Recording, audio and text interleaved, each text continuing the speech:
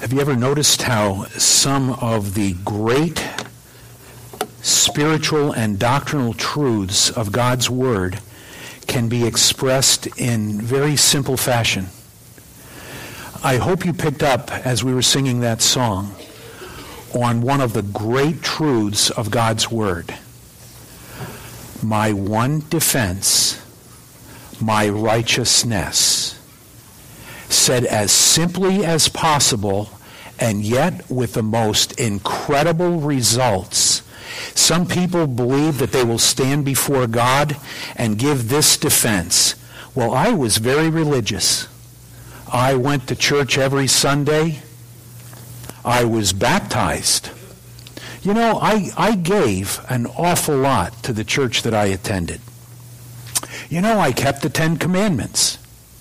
I did all of these wonderful things. And the judge will say, "Depart from me, I never knew you." Because that's no defense.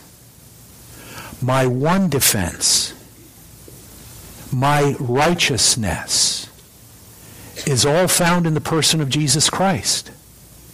He is our one defense.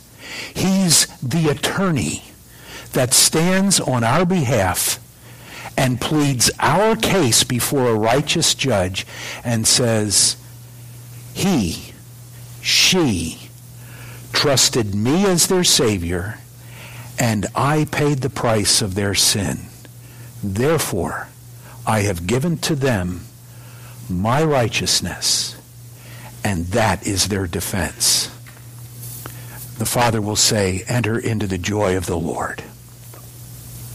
My one defense, my righteousness, all found in the person of Jesus Christ. I hope you know Christ as your Savior. You may be here today and have never trusted in Christ. Make today the day.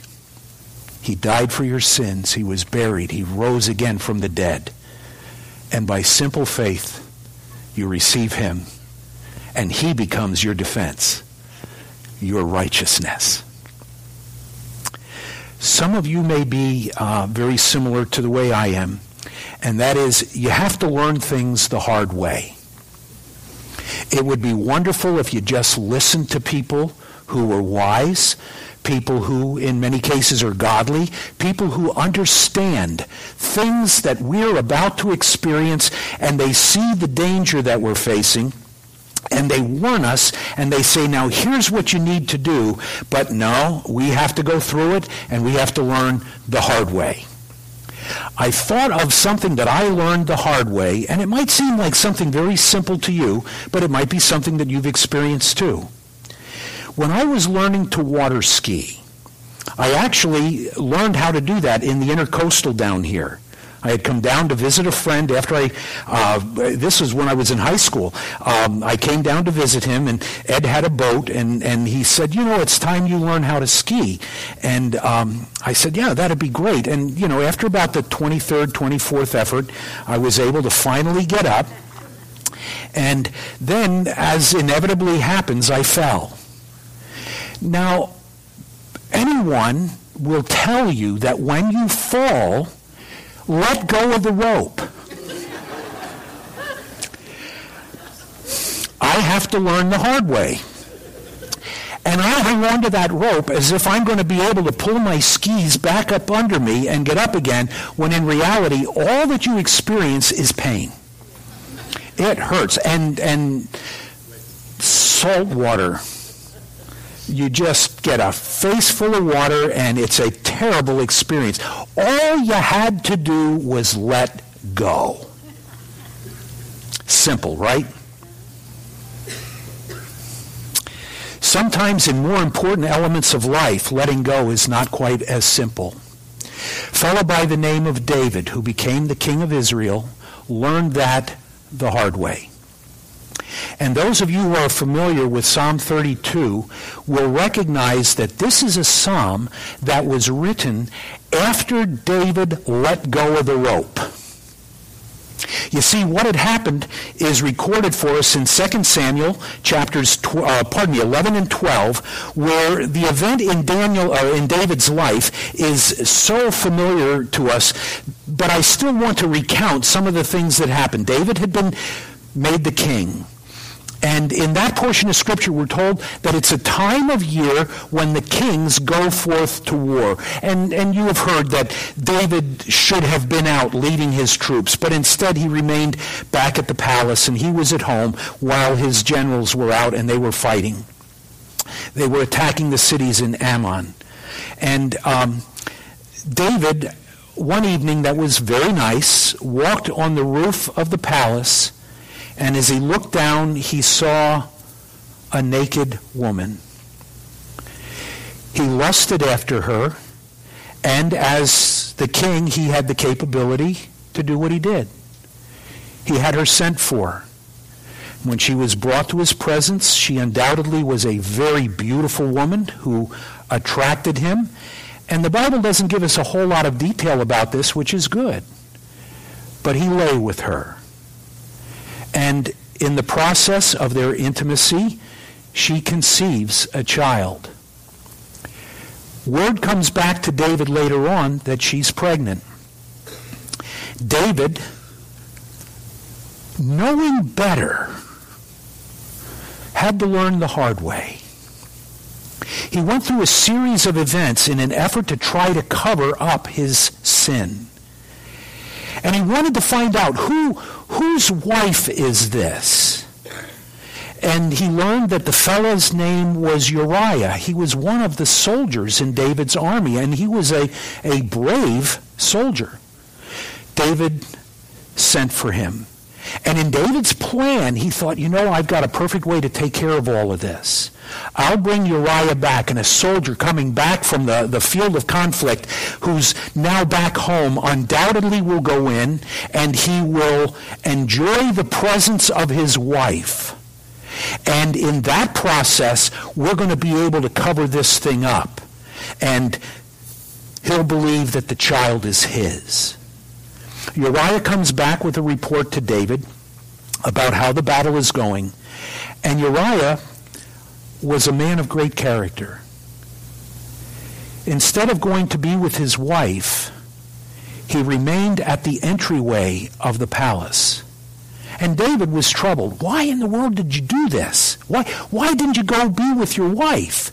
He said, how could I do that when my fellow soldiers are fighting and they're out sleeping in the fields, and I'm going to come home and enjoy the comforts of my wife and of going back into my house? How could I possibly do that? And undoubtedly that had to hit David. I mean, here's a man of great character in Uriah, and David has not been a man of character, at least not at this point. And Uriah doesn't go back home, and so David says, all right, what options do I have here? I'll get him drunk. That'll take care of it. So David invites Uriah to a feast, and David continues to serve the wine, and Uriah gets drunk. And as a drunk man, he had more character than David did. He still refused to go home. David, realizing that his plan was not going to work, decided there's only one thing left to do. This man has to die. But I can't kill him. So I'll find a way to have him die. David, by the hand of Uriah, writes a command to his general. And the command says, I want you to put Uriah at the hottest part of the battle, and then I want you to withdraw. Uriah doesn't know it, but he's carrying his own death sentence. And he takes it and gives it to his commander. And the commander, being perplexed at what's going on, still obeys what the king has to say. And he sends Uriah to a part of the battle where he is now facing the toughest men that the enemy has. And the men that are sent with Uriah withdraw, and David's plan works. Uriah is killed. He loses his life. The general, still not understanding all that's involved in this, is concerned that the king may not really grasp the gravity of what he has just done. He sends a messenger back to David, and the messenger is to carry this message. We approached the wall of the enemy, and when we approached it, we engaged the toughest men possible. And see, they knew the right tactics to use. You don't get near the wall. And even in the general's thinking, he realized that there was one of the enemy in another situation that was killed as a woman threw a rock over. So you didn't get that close to the wall. That was stupid. So he says to the messenger, David's going to question the propriety of this type of an approach in our conflict. So here's what I want you to tell him. Tell him Uriah's dead. That'll take care of it. The messenger goes back to David, brings the message, says we approached the wall in this fashion. The conflict was terrible, but Uriah is dead. And David's response is so cold, so hard. Well, in battle, some live and some die.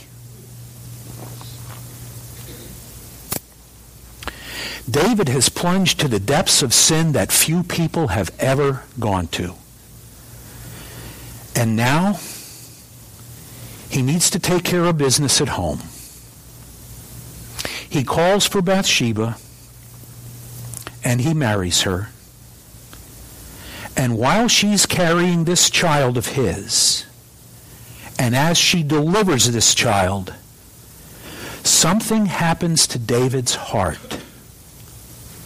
The record of what happened is given to us in 2 of the Psalms.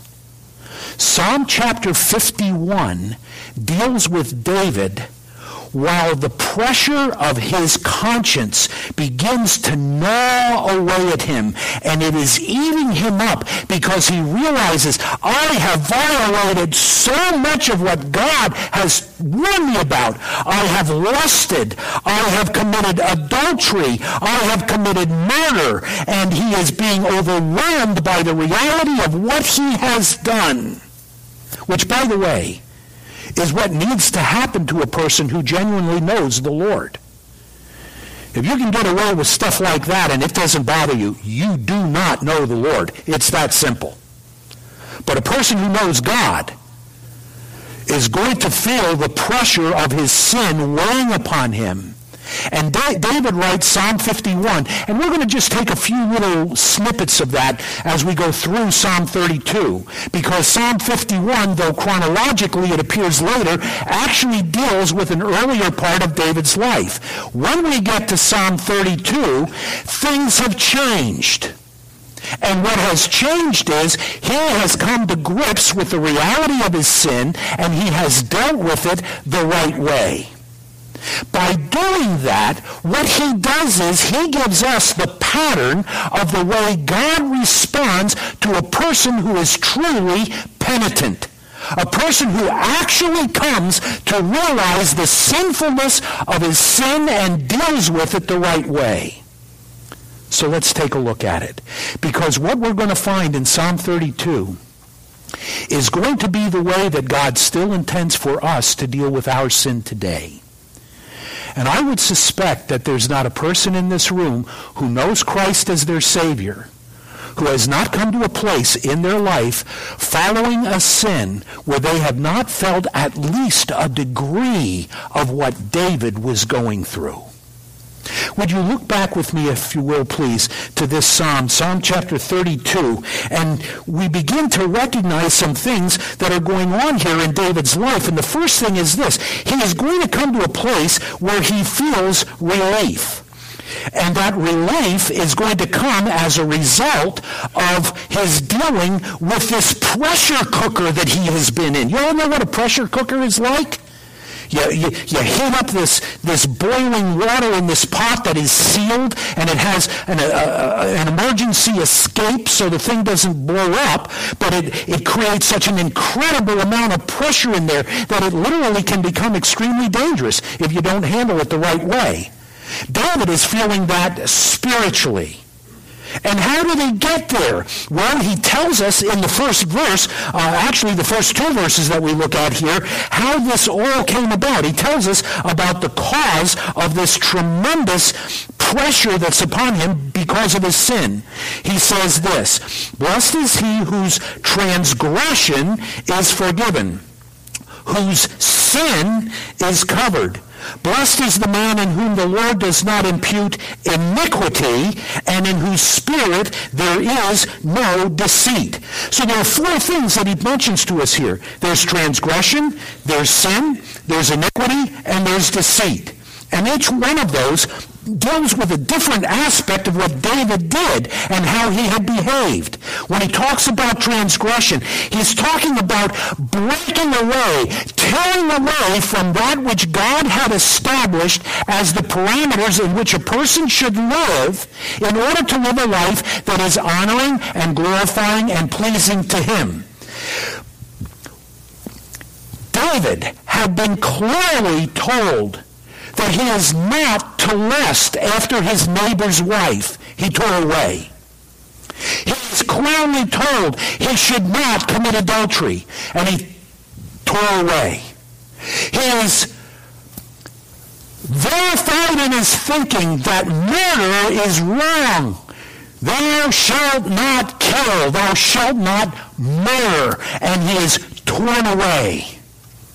And he's guilty of all of that, in addition to other things.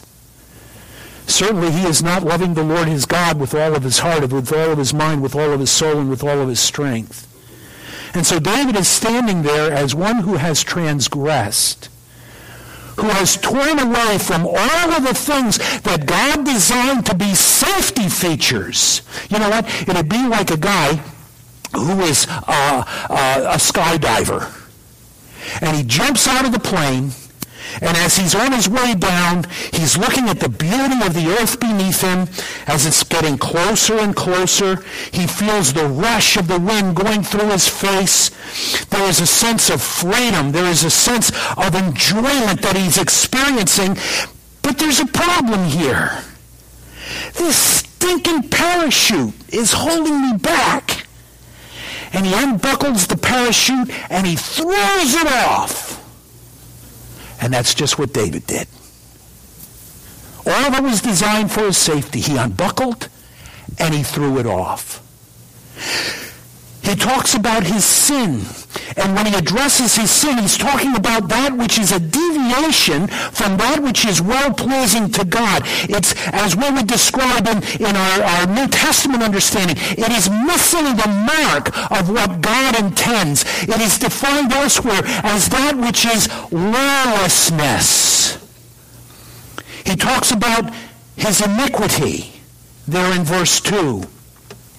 And now he brings into the picture his perversion, his deviation from a standard of righteousness. And then he introduces the idea of deceit. And the deceit is something that is still actively going on because he is withholding the recognition of his sin openly before his God, and he is essentially covering this sin in such a way that in his mind, maybe God doesn't see this. Maybe I've gotten away with something here, but he knows he hasn't. He knows that God sees this. And yet, in his foolishness, he holds on to this deceit. And so David says, here's what happened. My transgression, my sin, my iniquity, my deceit. And that brought upon him a curse. And the curse that it brought upon him was characterized by a variety of different things because of what he says at the beginning of verse 3. When I kept silent. I held all of this in. I'm not going to admit to God what I've done. I'm not going to open before him my adultery, my murder, my perversion. When I kept silent. And now he tells us the characteristics of those things that hit a person whose life is out of tune with God and is not dealing with things the way God intended. Look at what he says. When I kept silent, my bones grew old. He's talking about physical pain. He's talking about the anguish that's reaching into his body, and he says this as he goes on. He says, through my groaning all the day long. Now, we wouldn't know a whole lot about that physical distress that he's experiencing if he had not said about my groaning that I'm experiencing. The reason that word becomes so important is because it's descriptive of a tremendous amount of physical pain. I'd like you to turn with me to two other Psalms. Both of them are relatively close by, so you'll be able to get to them quickly. Turn with me, if you will, please, to Psalm chapter 38. Just a couple pages back in your Bibles. And in Psalm chapter 38, listen to what it says in these first 8 verses. He says, O Lord, do not rebuke me in your wrath, nor chasten me in your hot displeasure. For your arrows pierce me deeply, and your hand presses me down. There is no soundness in my flesh because of your anger, nor any health in my bones because of my sin. For my iniquities have gone over my head like a heavy burden. They are too heavy for me. My wounds are foul and festering because of my foolishness. I am troubled. I am bowed down greatly. I go mourning all the day long, for my loins are full of inflammation, and there is no soundness in my flesh. I am feeble and severely broken. Now listen. I groan because of the turmoil of my heart.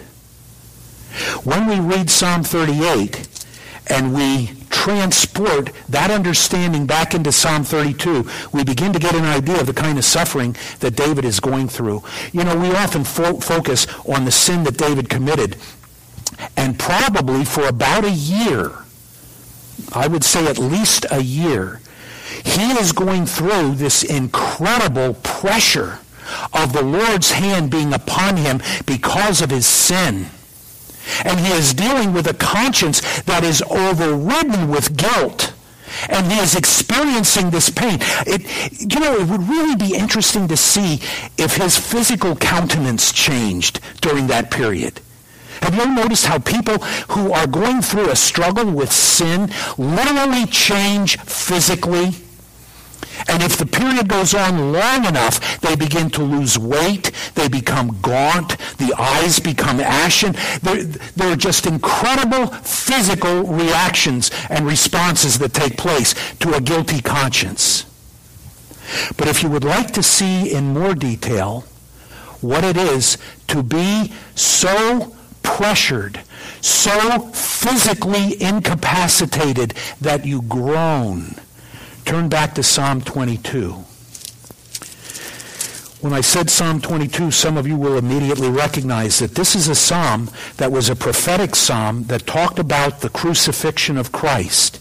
It is a psalm that describes hundreds of years before his crucifixion what Christ would suffer on the cross. As you read through this psalm, you see the description. And by the way, the reference that is made here is used by the Lord himself as he's crying out from the cross. And look at what he says in the very first verse. My God, why have you forsaken me? Why are you so far from helping me and from the words of my groaning? Do you understand what Christ is describing as he's hanging on the cross? He's talking about the incredible suffering that he's going through. And David uses the same terminology to describe the experience of his life as he's under the pressure of God's convicting power for the reality of his sin and of his failures. So physically, he is suffering. When I kept silent, my bones grew old through all my groaning all the day long. And then he says this, I was also suffering spiritually, because this groaning went down into the depths of my heart, and it was boiling away. And what had happened was, I realized that spiritually, I had lost the most important thing of life. Turn with me back to Psalm chapter 51, where David describes what he lost and was afraid of losing. In Psalm chapter 51, he tells us this. Look at verse 10. Create in me a clean heart, O God, and renew a steadfast spirit within me. Now listen to what he is afraid of in verse 11. Do not cast me away from your presence, and do not take your Holy Spirit from me. Restore to me the joy of your salvation and uphold me by your generous spirit. What David is expressing here is a unique reality that was experienced by the kings of Israel and by others who had been called to specific tasks to accomplish for the Lord. People that were involved in the building of the tabernacle and making all of the accoutrements for that. The people that were involved in the building of the temple. They were given a special relationship with the Lord by the presence of his Holy Spirit being within them. Now let me explain something here. Prior to the ascension of Christ, after his crucifixion and resurrection, prior to that, the Spirit of God worked in people. There's no question. But there was a uniqueness about the work that would follow after Christ's crucifixion and ascension into heaven, because he said, when I ascend, I will send the Holy Spirit. What's he saying? There's going to be a unique relationship that believers in Christ will have because of the ministry of the Holy Spirit. And here's what it is for believers today. The moment we put our faith and trust in Christ as our Savior, the Spirit of God takes up residence within us. Paul expressed this when he wrote to the Corinthians. And he said, don't you know that the Spirit of God is dwelling within you? And in one case he made reference to the church itself, but in the other reference he talked about the personal experience of the Spirit of God being within us. The Spirit of God becomes the seal that guarantees our salvation. And so clearly the Bible teaches that a person who is sealed by the Holy Spirit cannot lose his or her salvation. It is a gift of God. It is a placement into the body of Christ that will never be removed. David was not worried about him losing his salvation. What he is worried about is this. In the day in which David lived, the Spirit of God would come in a special way to give enabling power to people who are called to perform special tasks for the Lord. It was not a permanent indwelling as it is today for followers of Christ. David saw the Spirit of God depart from a guy by the name of Saul, the king that preceded him. Saul lost the enabling power of the Holy Spirit when he rebelled against God's way, when he acted in the place of a priest, which he was not supposed to do, and he took upon himself responsibilities spiritually that were not his to take. David saw the Spirit of God depart from Saul, and he saw what happened to Saul. Saul became a crazy man, kept trying to kill David, and ultimately died in battle himself. Here's David. If that happened to Saul, this could happen to me. Oh, God, take not your Spirit from me. I can't do what you've called me to do. I can't be the person you want me to be unless your Spirit gives me enabling power. What David prayed is a prayer that you and I need never pray. That's what I want you to understand. There is a difference here. The Spirit of God will never be taken from those who are God's children. We are secure in Christ. And it's not because of us. By the way, it's not because of us that we came to Christ anyway. It's what he did. And when we came to Christ, if you have, then your sins, all of them have been forgiven. And by the way, that would include adultery. It would include murder. It would include every possible sin you can think of. They have been forgiven judicially because of the blood of Christ, and we stand before the judge, clothed in the righteousness of his Son, never have that righteousness taken away, because it wasn't ours to begin with. It was imputed to us.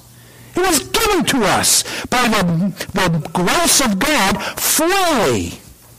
But for David, I can't be the king unless you give me special power by your Spirit. Oh, take not your Holy Spirit from me. Do you understand what I'm saying here? This is really important that we understand this. Because what David prayed in Psalm 51, much of which we can identify with, but there are certain things that do not follow for us today that followed for David. David was afraid the Spirit of God would leave him and he would no longer have the capability to function as the king of Israel the way he was to function. And then he said this, and here is something we do have to deal with. Restore to me the joy of thy salvation. You know what? When you're dealing with sin, the joy's gone, isn't it? It's just not there. And you know, people can see it. Did you know that? People can see it. But more importantly, God can see it. If a person is dealing with sin in their life, joy just is not there. At least not until the right things are done. And so David now, under this incredible pressure, understanding the extent to which he has been taken in these sinful behaviors, understands this isn't going to go away until I deal with it. You see, it was totally unrelenting. Notice verse 4. For day and night your hand was heavy upon me. David would wake up in the morning. His stomach would jump. Oh, what I did. I can't believe I did that. I took another man's wife. I put that man to death. Let me get busy. So he'd start doing the things that a king does. Go here. Do this. Take care of that. Okay, another day's gone. I'll lay down and now I'll sleep. What did I do? I killed a man. I committed adultery. Oh, how can I do that? Day and night, day and night, day and night. It does not go away until he finds the cure. And the cure comes, let's look at it first in a negative way. Let's look at this, how it didn't come. It didn't come because he was suffering.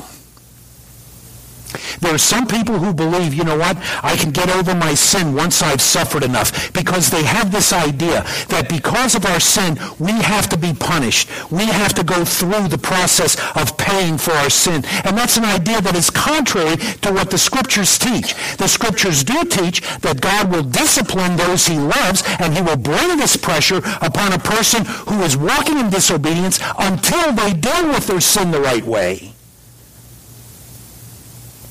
But you don't deal with your sin just because you're suffering. Do you ever see those guys in the Philippines around Easter time? Where they take whips and they walk through the streets of Manila and the other cities in the Philippines, and they whip themselves until the blood is pouring down their backs. Do you know who I'm talking about here? And then they literally have themselves nailed to crosses. They believe that by suffering that way, they are paying for their sin. What a disgrace. What an affront to the sacrifice of Christ. How dare you think you can pay for your sins? You can't pay for your sins. You're not good enough. Only Christ can pay for our sins. And to think for a moment that you can take care of it yourself, that is calling God a liar. I don't know that there's a worse sin than that. Murder isn't that bad.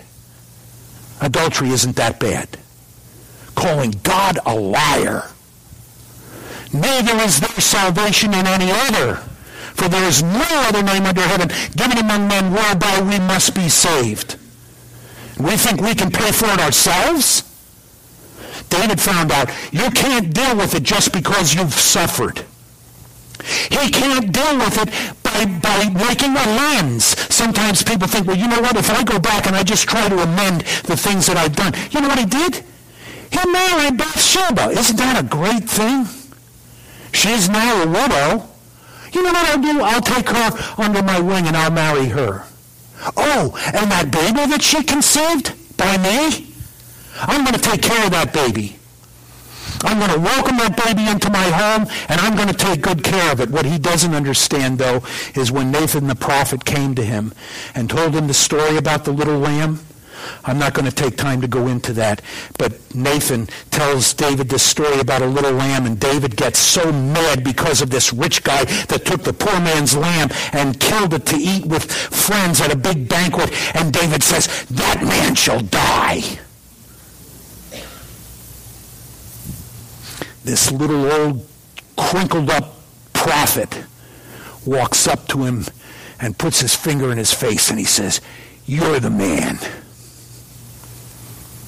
You're the man. David finally broke.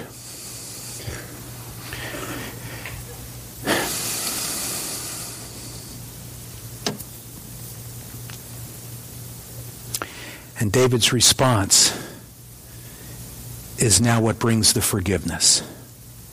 Look at verse 5. I acknowledged my sin to you, and my iniquity have I not hidden. I said, I will confess my transgressions to the Lord, and you forgave the iniquity of my sin. David finally deals with this the right way. He takes full responsibility for what he has done. Lord, I did it. Everything you have said, I acknowledge. I committed adultery. I killed a man. I have tried to hide my sin. But now the only relief I will find is when I agree with you and I confess openly what I've done. And so David comes and he expresses this without holding anything back. And he comes, as the Bible tells us in Psalm chapter 51, with a broken heart and with a contrite spirit and with absolutely full disclosure. He didn't hold anything back. Well, Lord, men will be men. we get to fooling around. That's what men do. No, that's sin. There is no excuse. And it's not until people say, God, what you have said is sin is exactly what I'm saying is sin. And then the writer of Proverbs said this, whoso confesses and forsakes his sin shall have mercy.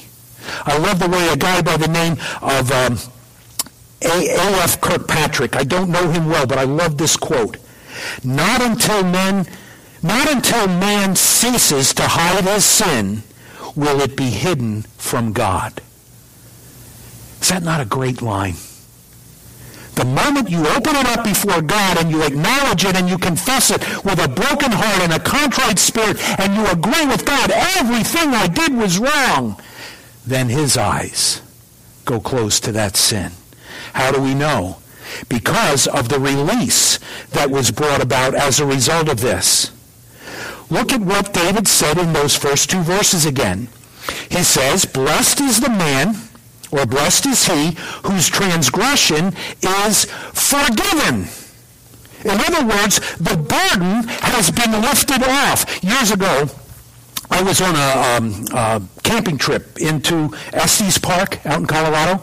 And it was a several-day trip. We were going up in through the mountains, and we were camping out in the mountains. And it was a college and career group from the church that I was attending. And so there was a bunch of us. And we had to pack everything in that we were going to have on the trip. We had to have our tents. We had to have our sleeping gear. We had to have our food. We had to have our drinking water. We had to have everything that would be required. And the packs were heavy. And you start up on this trail, and little by little, as you'd eat food, the pack would get a little bit lighter. But while we're up in the mountains, we're college-age guys and gals. It was a mixed group. Pardon me? What's that? Yeah, I know. Girls were there, too. Isn't that what I just said? Yeah, girls were there, too. My wife was there. She wasn't my wife yet. But we had a guy that was on the trip that was a pastor who said he would perform our marriage up there if we wanted to.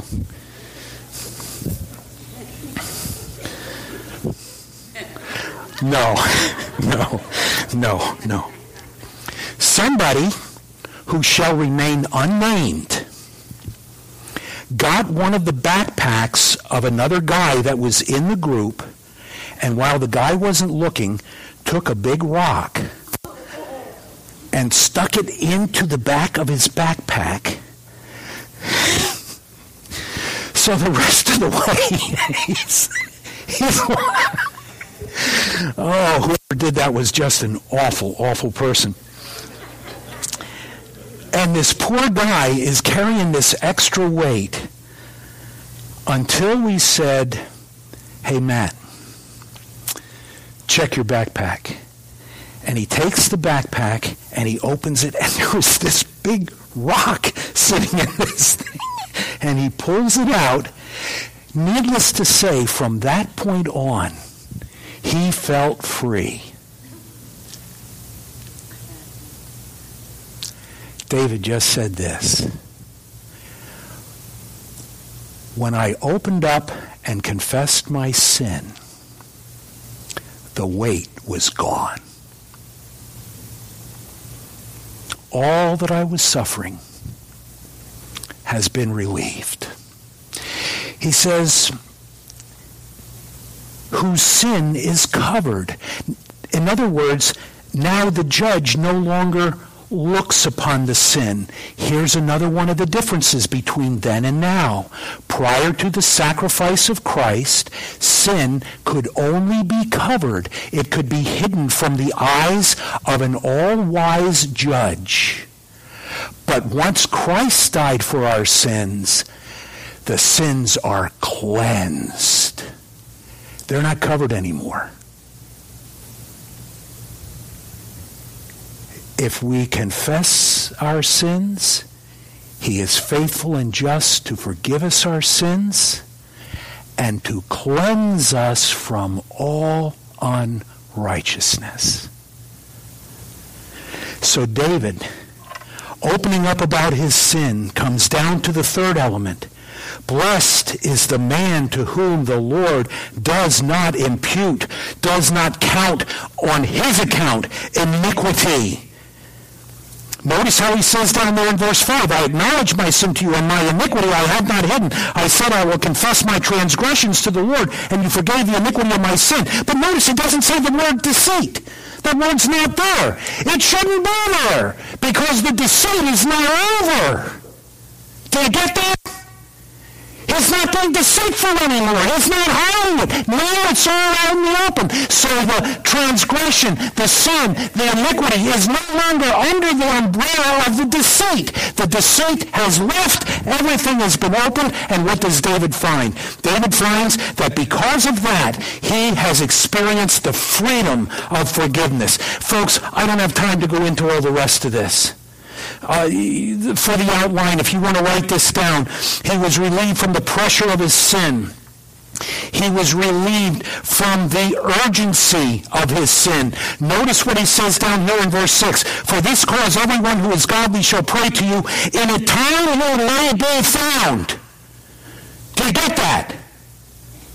There comes a point where God says, here's the line. You cross that line, I'm bringing you home. Do you understand that? People play with sin, and they think, oh, you know what, God's merciful, and everything will be okay. No, the wages of sin is death. The only reason you don't die when you sin is because God is merciful. But there comes a point when he says, that's it. My mercy ends right here. And David says, I'll confess my sin while there's still time. Because I could step over that line, and it's all over. So it's timely. You don't mess with your sin. You don't hang on to it. You don't think it's going to go away. You don't try to justify it. You deal with it openly, and guess what happens? God forgives, and he gives freedom, and he allows you to go on to serve him, because he goes on to say this, the danger of that sin has now ceased, because as you look down at verse 7, you are my hiding place. You shall preserve me from trouble. You shall surround me with songs of deliverance. And then David says, now I'm back on track. For a year I've been messing around, and it has been awful. And now I'm back on track. Now I can follow the Lord's direction. I'm free to go his way, as he says here in verse. Well, let me. You all know this. Psalm 23. The Lord is my shepherd; I shall not want. He made me lie down in green pastures. Lead me beside the still waters. He restoreth my soul. He leadeth me in paths of righteousness for his name's sake. David's back in the path of righteousness. You keep hiding your sin, you're not on that path. Do you get that? You're not on that path. Now David says, I'm back on the path. And here's what I know. I can go your way, and I can go your way with absolute confidence. Notice what he says down there in verse 10. Many sorrows shall be to the wicked, but he who trusts in the Lord, mercy shall surround him. Folks, I would love to say more to you about this, but I think you all know where we're heading with this and what we're concluding with. And here's the deal. If you know Jesus Christ as your Savior, you're still going to commit acts of sin. You can't continue with sin as a practice in your life. Otherwise, you are not a believer. It's just that simple. If you can just keep on sinning and nothing troubles you and nothing happens, well, you're not one of God's children. And you need to come to Christ. You need to trust him as your Savior. But if you're a believer and you have committed acts of sin, and you are feeling the pressure of that sin, and you understand that it is God's hand that's upon you, I can tell you this right now. You can't escape that. But you can deal with it. And you acknowledge it openly before God. You don't hide any of it. You say, Lord, here is what I have done. I have violated your holiness. And I acknowledge to you that my sin is what has brought me to this place. I open it up before you. I take full responsibility. I admit to everything that I know I've done, and I receive forgiveness and freedom and direction, and I don't have to be carrying that rock around anymore. Is that not good? Is that not great? Let's stand.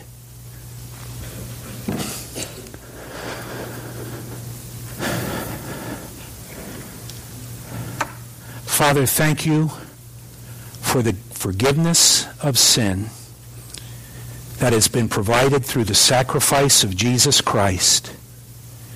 And by your grace, I pray that you would draw every person in this auditorium who does not know Christ as their Savior to him.